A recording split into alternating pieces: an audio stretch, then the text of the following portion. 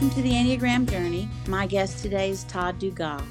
He is the clinical director at Clear Springs Ranch in Aquila, Texas, which is north of Waco, Texas. And I suppose many of the listeners are not familiar with Texas, so that may not matter at all. But Clear Springs Ranch is a recovery community where Todd is the clinical director. More important than that, Todd is a real important person in the life of our family. He's an 8 on the Enneagram who has been present to and helped us in times when we needed to change patterns in our lives, and he's helped us to do that so that we can be better collectively, all 6 of us as family. And today we're going to talk about the Enneagram in recovery and the Enneagram in 8-ness and the difference in being a male 8 and a female 8. And I'm going to start by asking Todd some questions. He's one of my apprentices, which means he's been in class with me 4 weekends a year for the last 2 years, and we're about to start year 3. Lots of wisdom and information on board. So, Todd, would you identify yourself as an introverted 8 or an extroverted 8? I think I'm an introverted 8. And what's the difference? I think that's introverted 8. I think I'm more resident.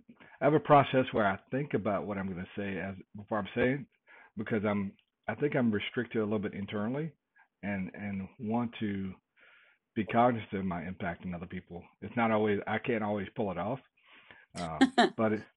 But I make that attempt, and somewhere in there there's just a split-second delay in me expressing myself sometimes. Have you always done that, or did you make mistakes and start doing that? I was unfiltered as a kid. Yeah. And over time, I started being more reserved. I think recovery did have an impact on that. But prior to being in recovery, I noticed that my mother was an 8. So there's a lot of consequences to being an unfiltered 8, and the impact on other people. And realizing the impact it was having on her especially, I've really worked at trying to restrain, and it came up a lot in school, where I was moved in almost every chair in the classroom. And but I made D's in conduct and A's in my grades. Yeah. And that was something I really had to work at to have restraint. Do you think the D's in conduct had anything to do with being bored? Absolutely. I would in mathematics, I would do all the brain teasers. I'd go ahead chapters ahead of the class. So yeah, I was very bored. My teachers would give me extra work. I'd finish that, and I'd help the kids next to me finish their work, which was not appreciated by the teachers. Yeah, there you go. I don't know how much of your relationship with recovery you want to talk about, but I'd like for you to talk about whatever you want to share, and then I want to ask some Enneagram questions about that. Sure. I was advanced in my addiction. I started drinking at an early age. Literally had beer in the baby bottle. Before I was a teenager, I was doing codeine as a cough syrup, and then later as a teenager, abusing that. Drank alcoholically, probably from the age of 13 on, and I was in treatment at 16 in an adult unit because they didn't feel like I was appropriate to mix with the other kids, so they put me with the adults. And at 20, I was able to get sober and stay sober. That is so fascinating to me because you're one of the most tender, present, calm, patient people I know. And I've known you for a while now. Do you think that's recovery work? Do you think that has to do with being introverted as an 8? I'm sure it's both, but how would you respond to that? I think recovery has more of an impact on that than my introverted 8-ness. And it's a hard call because getting sober going to treatment at 16 had an impact on me. Sure. Where I was put in a situation where I had therapists and adults and psychiatrists and people talking to me about my behavior and how I function. So that had an impact on me. But I think recovery had the biggest impact. You know that I teach in some recovery communities and that we're very open about addiction and recovery in our family because of our own struggles in our family. Mhm. And one of the things that people say to me when they're listening to a Know Your Number workshop and they're trying to figure out who they are is they often say, "This is who I was before I stopped drinking or before I stopped using, and this is who I am now." Mhm. It seems like that's not true for you, that you Mhm. knew yourself as an eight then if you had had the language, and you know yourself Oh, as an eight now. yes. What do you think that's about? Not just for you, but across the board in my experience. So how did I know I was an eight prior to recovery? How did I realize that? Well, not that so much as there are people who kind of try to suggest that they were a different number Mm, after recovery than before. So the way I've handled that is I say to them, you need to think about before you started drinking or using in order to know right. your number. But for you, that would be impossible. Right. I've always drank until I got sober. I mean, as a 5, 6 year old, I was drinking beer at family functions, sipping, which it's alcohol abuse at that age. But I was drinking socially until I was 12. That's just Uh, unbelievable to so me. I don't really, you know, You don't know. um, yeah, I don't know. Do you think, hypothetically, that that's a cop out for folks when they say to me, I'm a different number now that I don't drink anymore? Hmm. Of course, because you know my teaching that I try to lead them to, well, you're probably just healthier in your number, but not Right. a different number. You're always the same number. Right. I think part of the difficulty for me is being an eight. I've always felt I was the same, pretty much the same all the way through my life. I remember being stressed.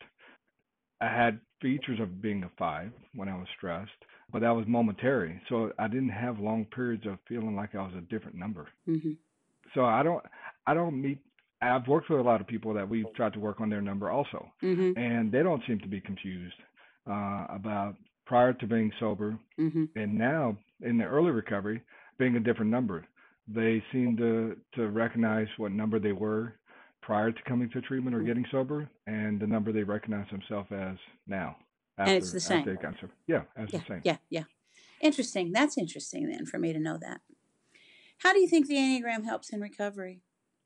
Oh wow, so many people getting sober have such a external impression of themselves based on their behavior. So with the Enneagram, knowing that it's not about the behavior but about the motivation, Mm-hmm. it helps people know that the part of them that still exists all the way through their addiction is true, and all the external things that happen don't need to define them. Certainly, there were consequences that forced them to get sober, but they really appreciate that I'm no longer talking to them about their behavior and what they should have done. Mm-hmm. Now we're talking about who they are and who they've always been, and reconnecting them to that part of themselves that they've really become disconnected from. Wow. Let me just talk to the listeners a minute about stress and security. So, of course, the Enneagram is not static, which is what differentiates it from all the other systems that I'm aware of. And there's an intuitive move that happens when we're really stressed, and another intuitive move that happens when we're feeling secure. And the stress move occurs when you've kind of tumbled down through healthy and average and unhealthy, and you're kind of at the bottom of your number. And so, as an eight, you intuitively take on some five energy. As a two in stress, I take on eight energy. Joel is here producing today, and as a seven in stress, he takes on one energy. So, I'm setting that up to ask you this question. Do you find that when people check in to a treatment Hmm. center where they're going to be for weeks or months, maybe, Right. do they show up behaving like the number they go to in stress, or do they Uh, generally show up as the number they are? I think it depends on the number. That has an impact on that. Yeah. Um, but many of them do show up in their stress number. But sometimes they don't show up in their stress number because I believe, is that they were intervened on. Oh. They weren't feeling stressed. They were just in their number Uh-huh. and using, and to them, that wasn't a stress state. So they don't come in stressed. If I was working with mental health, then I'd probably see more of a stress number entering treatment. Got it. Got it. Is there a phase in treatment when addicts are stressed? Like, Um, is there a yeah. time when stress just shows itself and the behavior changes? Normally, in a, say a 30-day program, most programs have longer than 30 days also. The client will, after 10 days, start to emerge and the stress starts to come along with it. And that first few days to a week, they're kind of in a fog. Uh, So physically they're stressed, but psychologically the stress starts to appear or emerge at about a week and a half to 2 weeks. In our process, where you're doing step work, mm-hmm. we're on step 4, which is normally week 3 to 4, they go back into a stress state also because they're starting to go backward in through their lives and look at the relationships and look at the impact that they've had problems. Okay, tell everybody what step 4 is. Step 4 is where you do a moral inventory, searching moral inventory of yourself and how you've been impacted by other people. So most times you start with the closest people in your life, your family members, maybe your employer, people you have close relationships with, and dissecting that and looking at how you have damaged those relationships. And it's an inventory. And it's a difficult piece of work for people in recovery. Some people don't even touch that work for months or years. And most times we go into a treatment center, they try to get you through the step 4 process in the month. Yeah. So I am identified codependent. You know that my sponsor ended up being somebody who was in Las Vegas instead of Dallas, which is a weird story that I don't need to tell.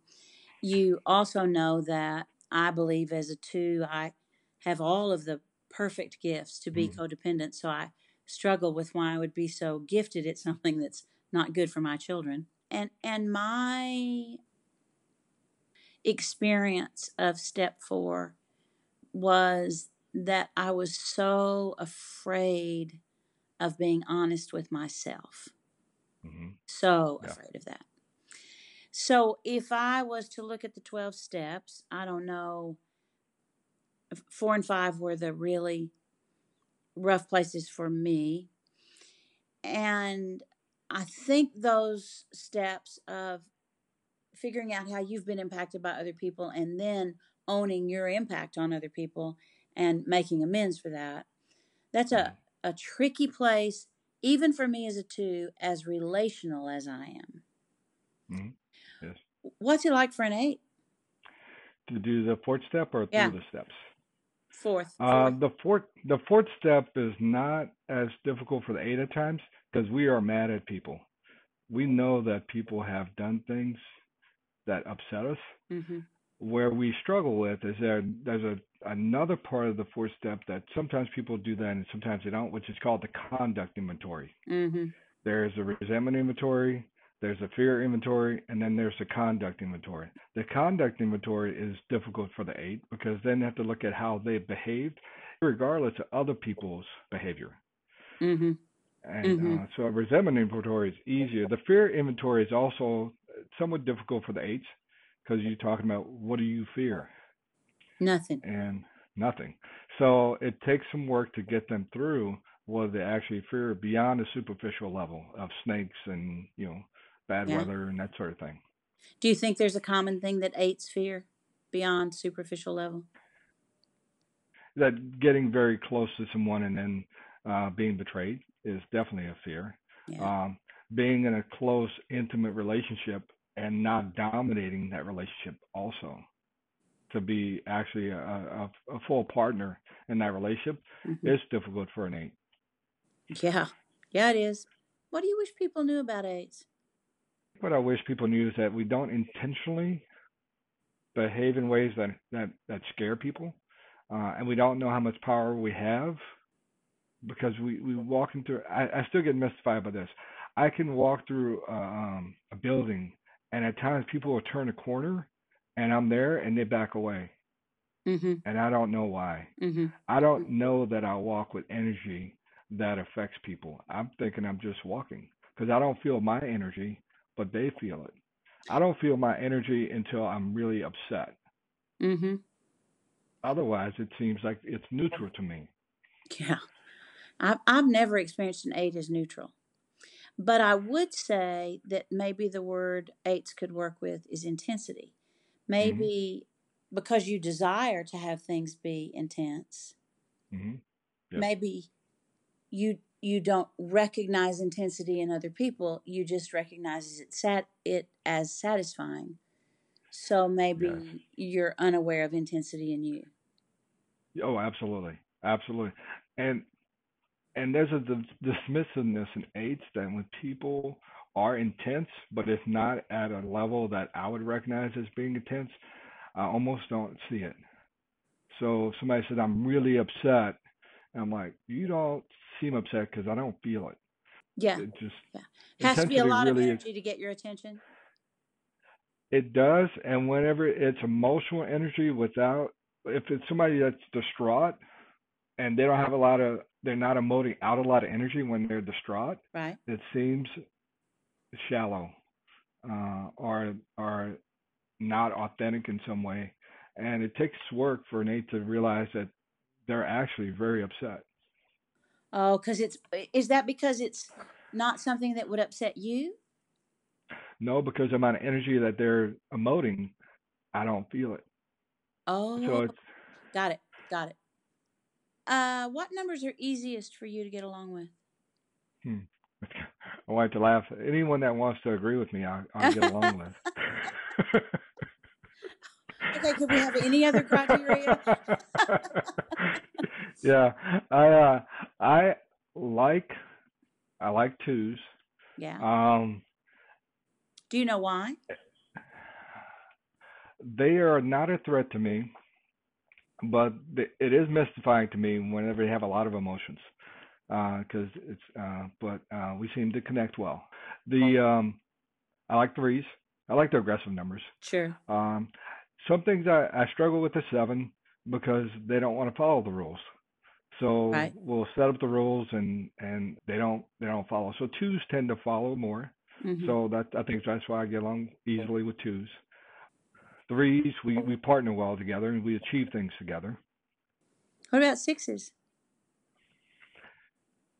I think I think sixes are easy for me to get along with also, especially the ones that are kind of phobic.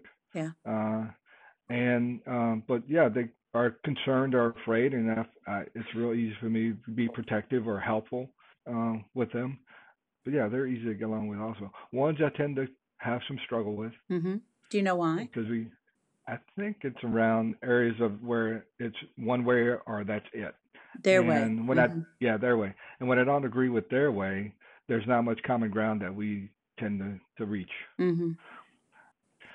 Nines, um, I get along with nines also, but they merge and they cooperate and I do like their stubbornness.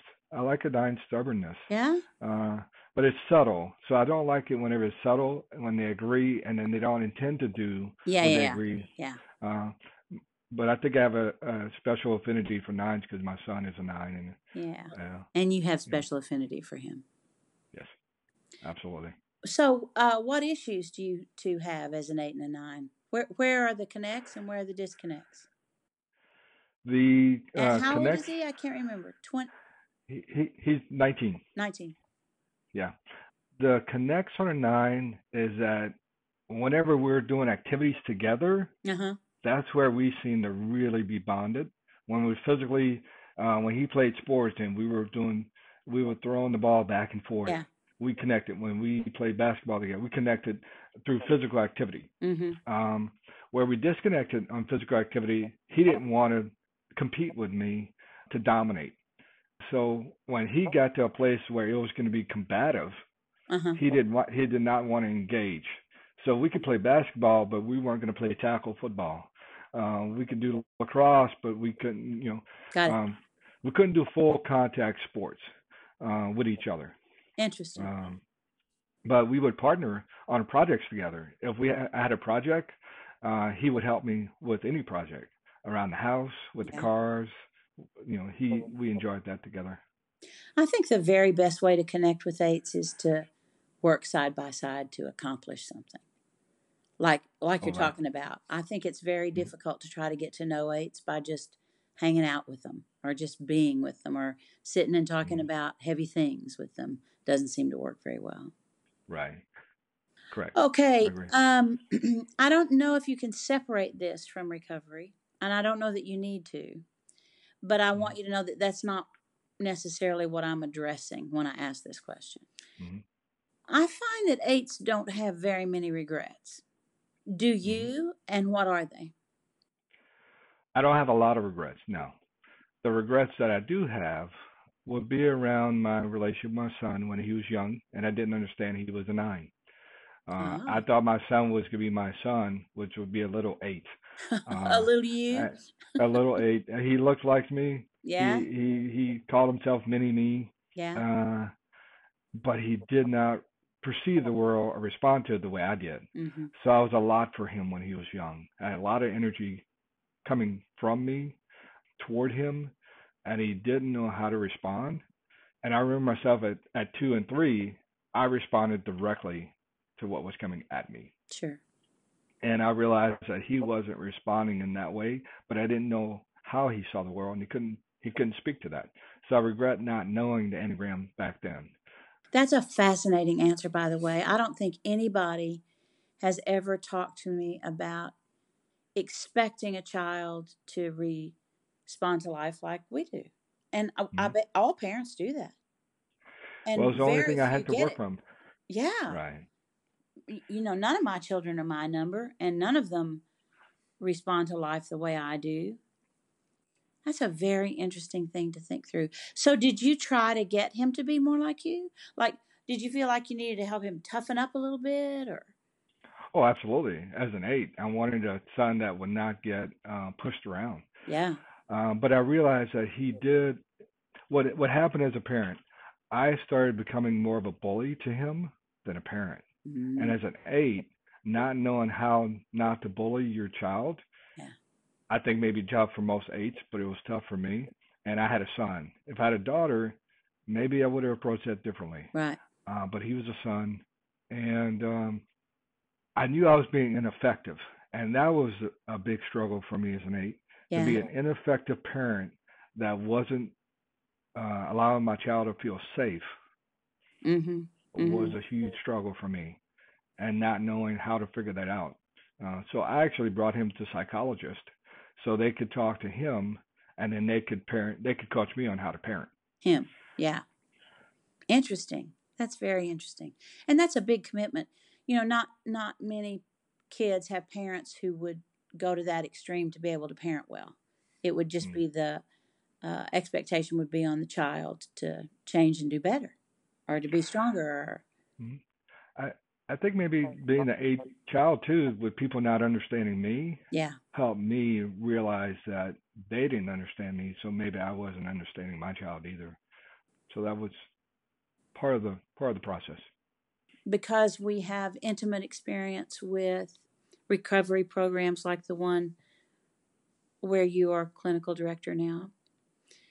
How does it affect you when young men and women go through a 90-day program and are okay for a while, but then don't make it? I'm aware that some of the people who were in recovery with our son Mm-hmm. haven't been able to stay sober and haven't, some of them, been able to stay alive. Mm-hmm. Do you, as an eight, just know that that's part of the reality of addiction? Is it a head thing for you? Where do you put all that to keep going and to keep believing that what you're doing is what it can be and the rest is up Mm-hmm. to the client? You Mm-hmm. know what I mean? Yeah. I've done enough work with you and with people who have helped me be healthier, and I have kind of now at 67 learned that there's some things I just can't be responsible for. I can just do my part, and that's all I've got. Mhm. I said a lot, and it's just one question, but Yeah. talk to me about all that. Okay. I think for me, it is a lot of a head thing that I process it through my head.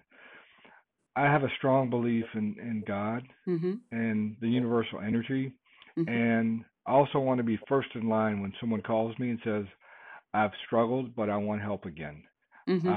I'll take those calls any time of the day, any day of the week. So that's my commitment to God, and that's my prayer. Mm-hmm. And say, if it's God's plan for someone to not stay sober, Mm-hmm. then I think that's a power differential. I defer to God on that one, Oh, and there you say, go. God, I trust you on that. Yeah. Um, and there are certainly days where I've struggled with it. Knowing someone I personally have known many people on a personal level who have died Yeah. from their addiction, Yeah. both in my family and clients that I've worked with, and friends of mine that had family members that I've Yeah. worked with that have died. So there's moments, probably once a month, where it hits me at an emotional level and a heart Mm-hmm. level. Mm-hmm. Okay. Here's kind of what I want to keep talking about in terms of that. I am aware of how much you know about other numbers because you are one of my apprentices and because you were doing Enneagram work with me long before the apprentice program. Do you think that there is anything you could say about each of the nine numbers in terms of what their greatest struggle in recovery is? Hmm. There's some numbers I'm going to struggle with Okay. to identify that. I have not.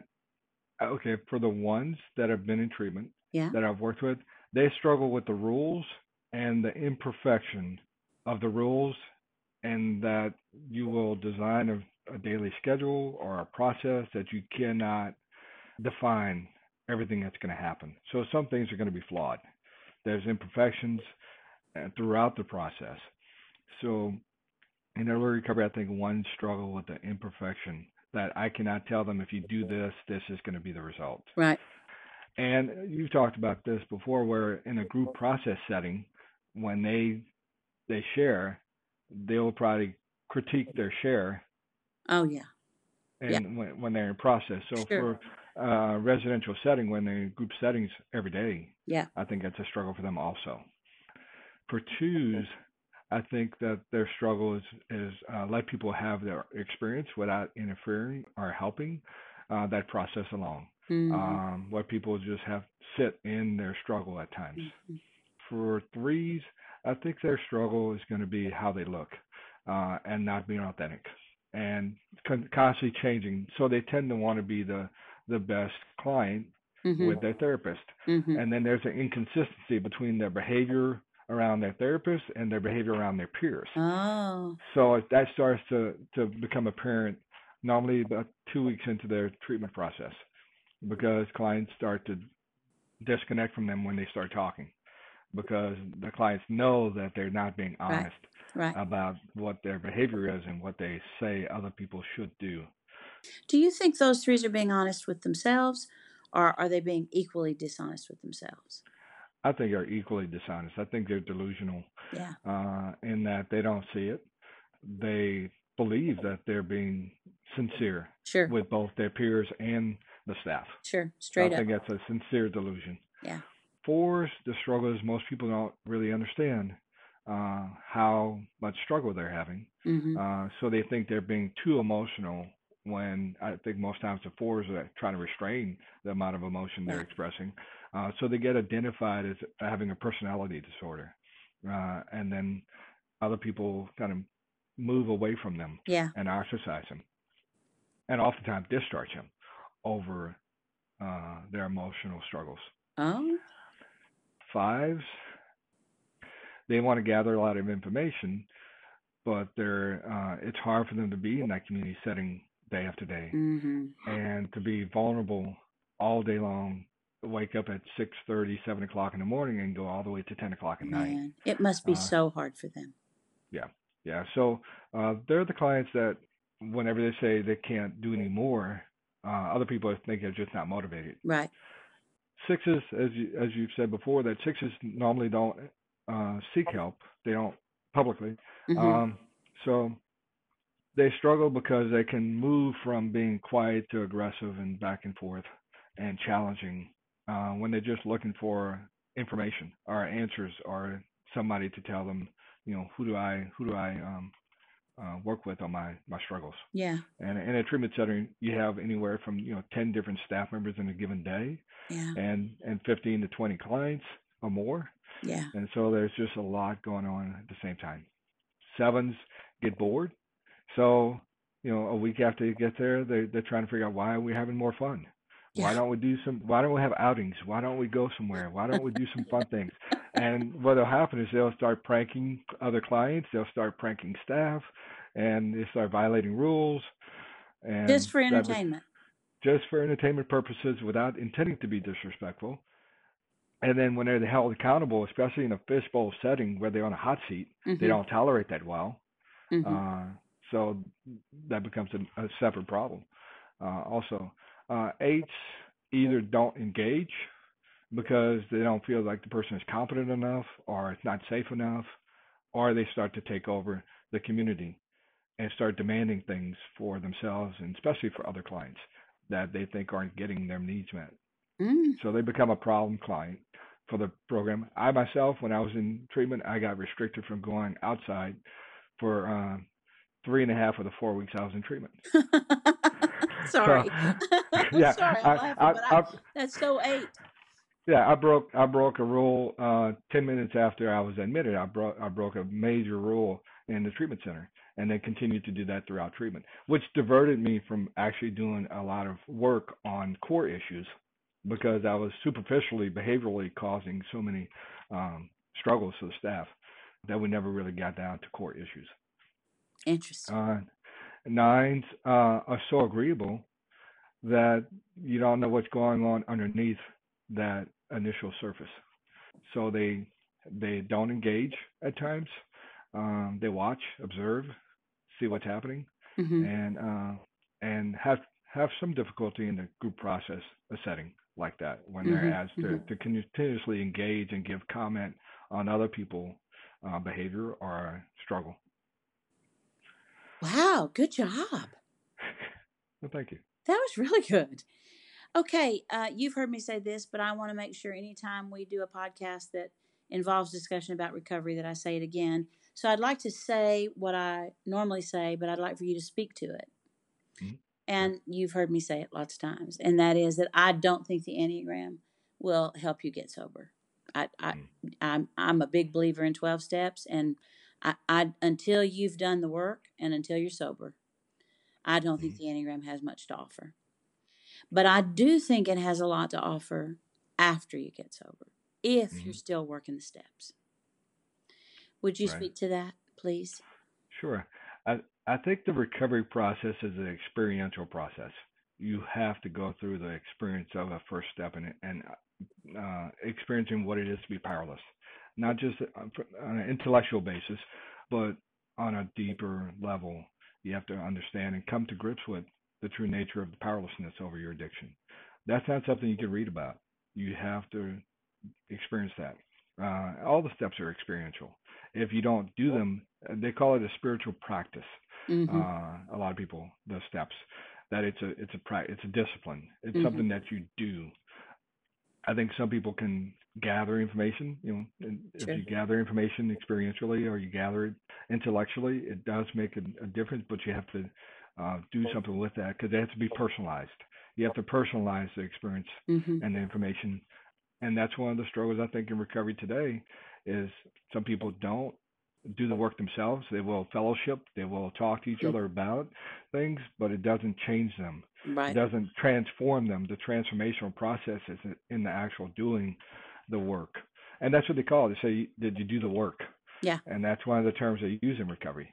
Isn't that Because it is. interesting? Because I use that exact same language, but I started using that language before I ever did anything in recovery.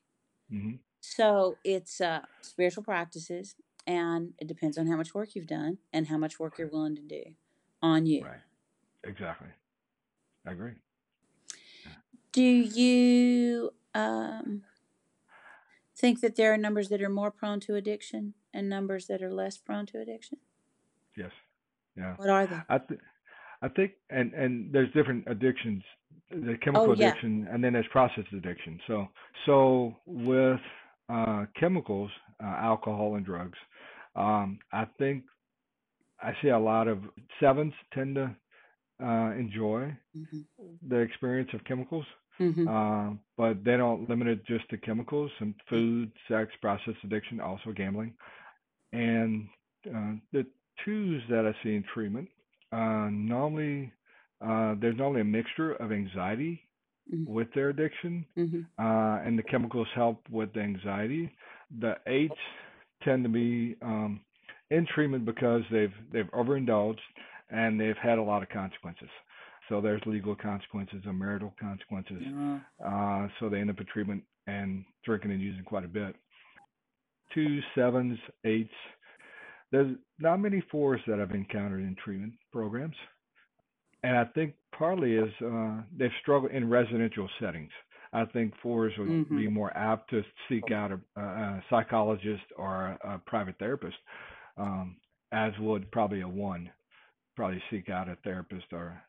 But and the ones are you've talked about this, the ones being more secretive Right. are having a hidden addiction that not everyone else is aware of, and that being more around alcohol or barbiturates, benzodiazepines. Okay, let's talk about shame. Okay. Let's talk about shame and the Enneagram, shame and eights. I'll throw in my 2 cents about shame and twos. But let's also talk about differentiation across the numbers, if there is Mm-hmm. any, with shame in addiction. Mm-hmm. And you can start anywhere you want to. I struggle with the what is shame to an eight. We I don't think that's a carry. legitimate struggle, and I think the Yeah. reason for that is, in my understanding, guilt is about things that you do, Mm-hmm. which would be easier for an eight to access than Right. shame, which is Right. about who you are. Right. Yeah. And that's where I think eights don't feel a lot of shame, but that's where their antisocial personality traits come out too. Yeah, talk So, more about that. well, I would not see myself as a antisocial person, but I see a lot of the things that I've done would put me in a category where people would look at that as a closer, give it a closer look as either a sociopath or antisocial, because I can disconnect from other people in such an abrupt way that is harmful, and then I don't have regret about that until later, whenever I realize that I miss it. But in the moment, Mm-hmm. You it's don't a know. it's it's a force it's a forced separation on both sides. I feel compelled to separate, Mm-hmm. and they don't have any opportunity to stay connected. And the more a person tries to stay connected to me while I'm trying to separate, the more forceful I'm going to be about the separation. Do you think that's because you feel vulnerable? Yes, it's vulnerability and feeling trapped. Okay. So so it's the feeling of being trapped that elicits more energy from me. It may not be the same for all eights, Mm-hmm. but for me is the sensation or the feeling that I'm actually both physically and psychologically being trapped Mm-hmm. and held against my will. Wow. So I've been teaching for about 3 or 4 years now that I think eights are socially awkward in some ways. Does that ring true to you? Hmm. If I don't like the people, I'm social. I'm not. I don't feel awkward because I don't want to be there. Uh, if I And so I don't. how often is that true? Um, Not very often. I come from a large South Louisiana family, so I'm Yeah. accustomed to large groups of people. But I don't think all aides experience that. So I think it's different for different aides. Yeah. But when I'm doing something against my will, Well, I think it's against my will. I've just basically agreed to Don't do want to do something it. I Yeah. don't want to do it. Yeah. So it's not really against my interpretation after a certain period of time is this is against my will. So, um, so I don't have a lot of social awkwardness. As a young age, as a child, I had stage fright because I was not prepared for what was going to happen. And I was put on stage without anyone really explaining what was going to happen. So at 4 years old, I was put on the stage and the curtains open, and there were like, it And seemed there you like were. thousands of people, and I didn't know what I was supposed to do. So when I don't know what I'm supposed to do, or if I'm unprepared, I think that's where the awkwardness comes in for me. Okay.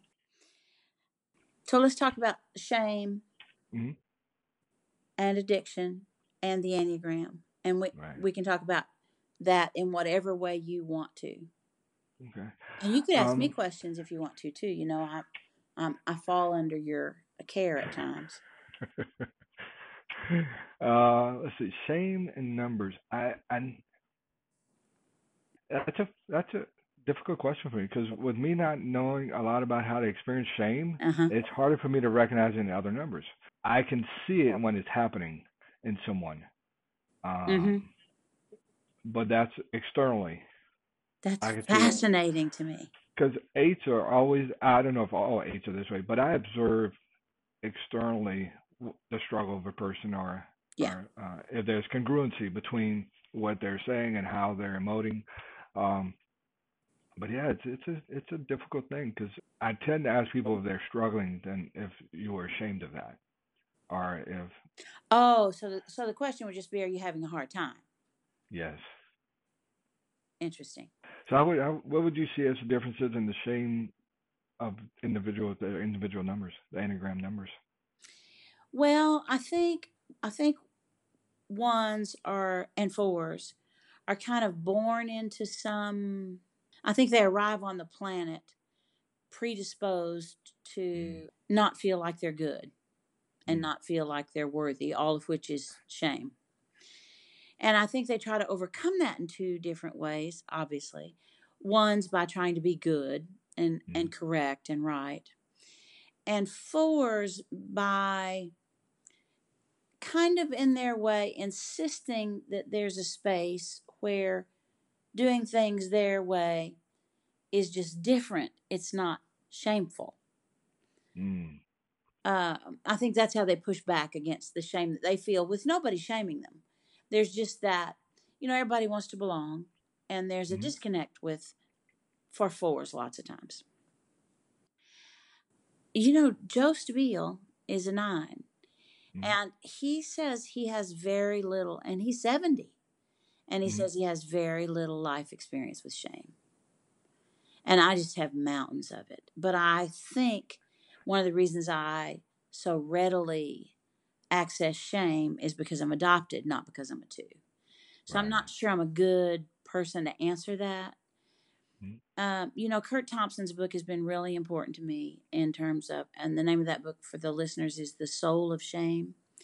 And he talks in that book about arriving on the planet, my language, looking for someone who's looking for you. mm, And I wonder if people who have been struggling with addiction don't come out of that into sobriety looking for people who are looking for that version of them, the new who they are. I mm, don't think people do that very well. It was very mm, difficult for me as a parent of a child who struggled with addiction to not be hyper vigilant about, is everything okay? Are you drinking? Are you doing what you're supposed to be doing? Should there be alcohol in at any of our mm, family events? Should all those things? And I was far more vigilant about that than everybody else, partially because of my two-ness, mm, but I think partially because I am so aware of other people all the time and reading other people's feelings as opposed mm, to my own. right. I think it would be very difficult to read shame in a five. I think fives are the hardest number to read on the Enneagram. So Mm, I just don't ever feel like I have a really good read on what's going on inside of a five. Do you? What do you Hmm. think? Do you? Well, being that that's where I go in stress, Oh yeah, I think it may be a little easier for me to recognize a five's needs. yeah, yeah. Yeah. But when I'm stressed, I think that's an area where I don't feel shame. Mhm, I think mhm. I'd probably feel more shame as when I'm doing really healthy, because that's where it seems to emerge. So that's kind of interesting. That as more of a when I move towards two energy, Right. I would probably be more likely to feel remorseful or shame around things than whenever I'm in stress. I think shame is underrated in every way in terms of what it causes, what it Hmm. costs us, the effect it has on our lives. I I think it's a very big thing, and Hmm. I wonder if you would concur or disagree with whether or not more shame than one can bear is sometimes managed with substance abuse. Oh, yeah, Yeah. yeah. Any way of distracting or avoiding, and if you can anesthetize yourself from all emotions, Mm-hmm. chemicals is a good way of doing that. You know, alcohol and drug abuse. Mm-hmm. Mm-hmm. It would be a effective way of doing that. Um, and at core issues that we normally see here are normally childhood traumas that an individual, Mm-hmm. once they stop using and start feeling again, which is normally anywhere from 1 to 2 weeks for some individuals, or even longer with opiate addicts. That's whenever the shame comes up and is so convoluted and mixed Mm-hmm. with what they want to be and how they want to present themselves to the world, but struggling with things they thought they should have overcome or moved on from. Yeah, it's a real mixed bag of Tricky. Yeah. tricky. Yeah. What do you think? Not by number, but other than self knowledge, Mhm. what do you think the Enneagram has to offer in relationship to recovery? Oh, wow. Yeah, there's a lot more than self knowledge that's available.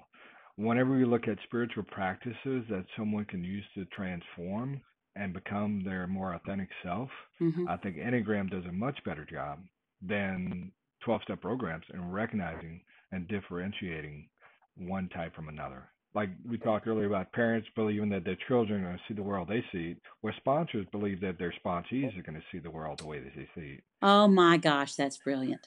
That's So brilliant. so whenever you can differentiate the struggle and the spiritual process of transformation as being distinct for individuals, I think you have a much better opportunity for someone to really connect with their core self. Wow. Wow, wow, wow. Okay, I have one more question, and well, I have two. Okay, And the last one I'm going to ask first, and that is, will you do another podcast with me sometime? Because we're almost out of time. absolutely, I'd love Okay, to. great.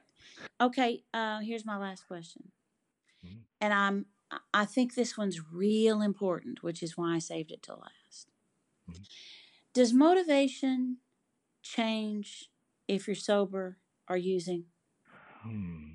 I think awareness of whenever I was using addictively, I didn't have motivation because everything was, you know, capitalized by chemicals. So there was very few times where I was really authentic and really present. So I think if you're not present, then that certainly would impact motivation. And Mm-hmm. then whenever it comes out in such a distorted way.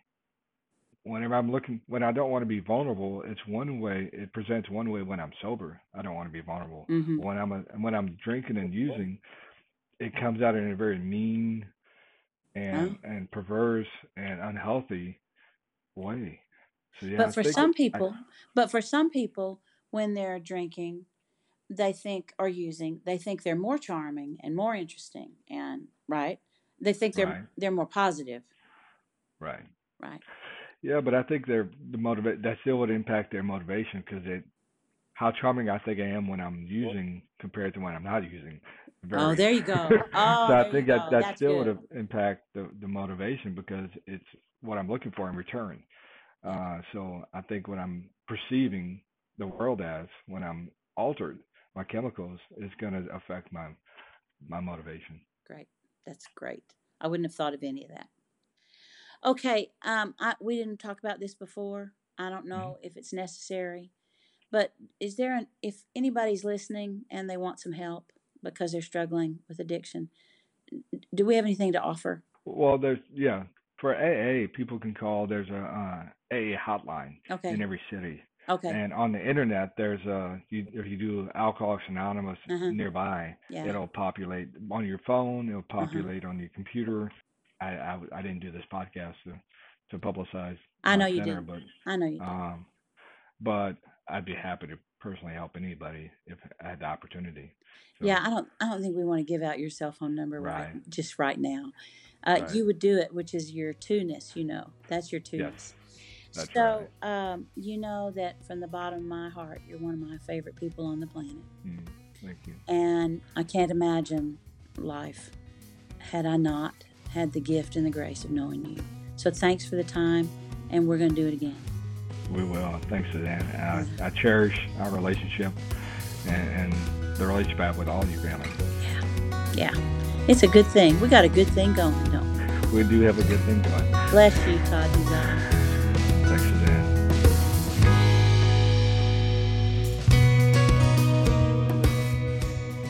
I hope you'll join me in Edmond, Oklahoma on February 23rd and 24th for a Know Your Number conference. You can get more information at lifeinthetrinityministry.com about registration and about the event. It's a good opportunity for you to bring a friend to a Know Your Number workshop because it's changed your life and you want to offer it to them. And it's a great way for you to come listen for the number you go to in stress and the number you go to in security. Hope I see you there. The Enneagram Journey podcast is produced by Life in the Trinity Ministry. Music is provided by Solveig Lighthouse. Professional photography is courtesy of Courtney Perry. We invite you to visit theenneagramjourney.org for more information, and we welcome your questions and comments. Thank you for being with us today.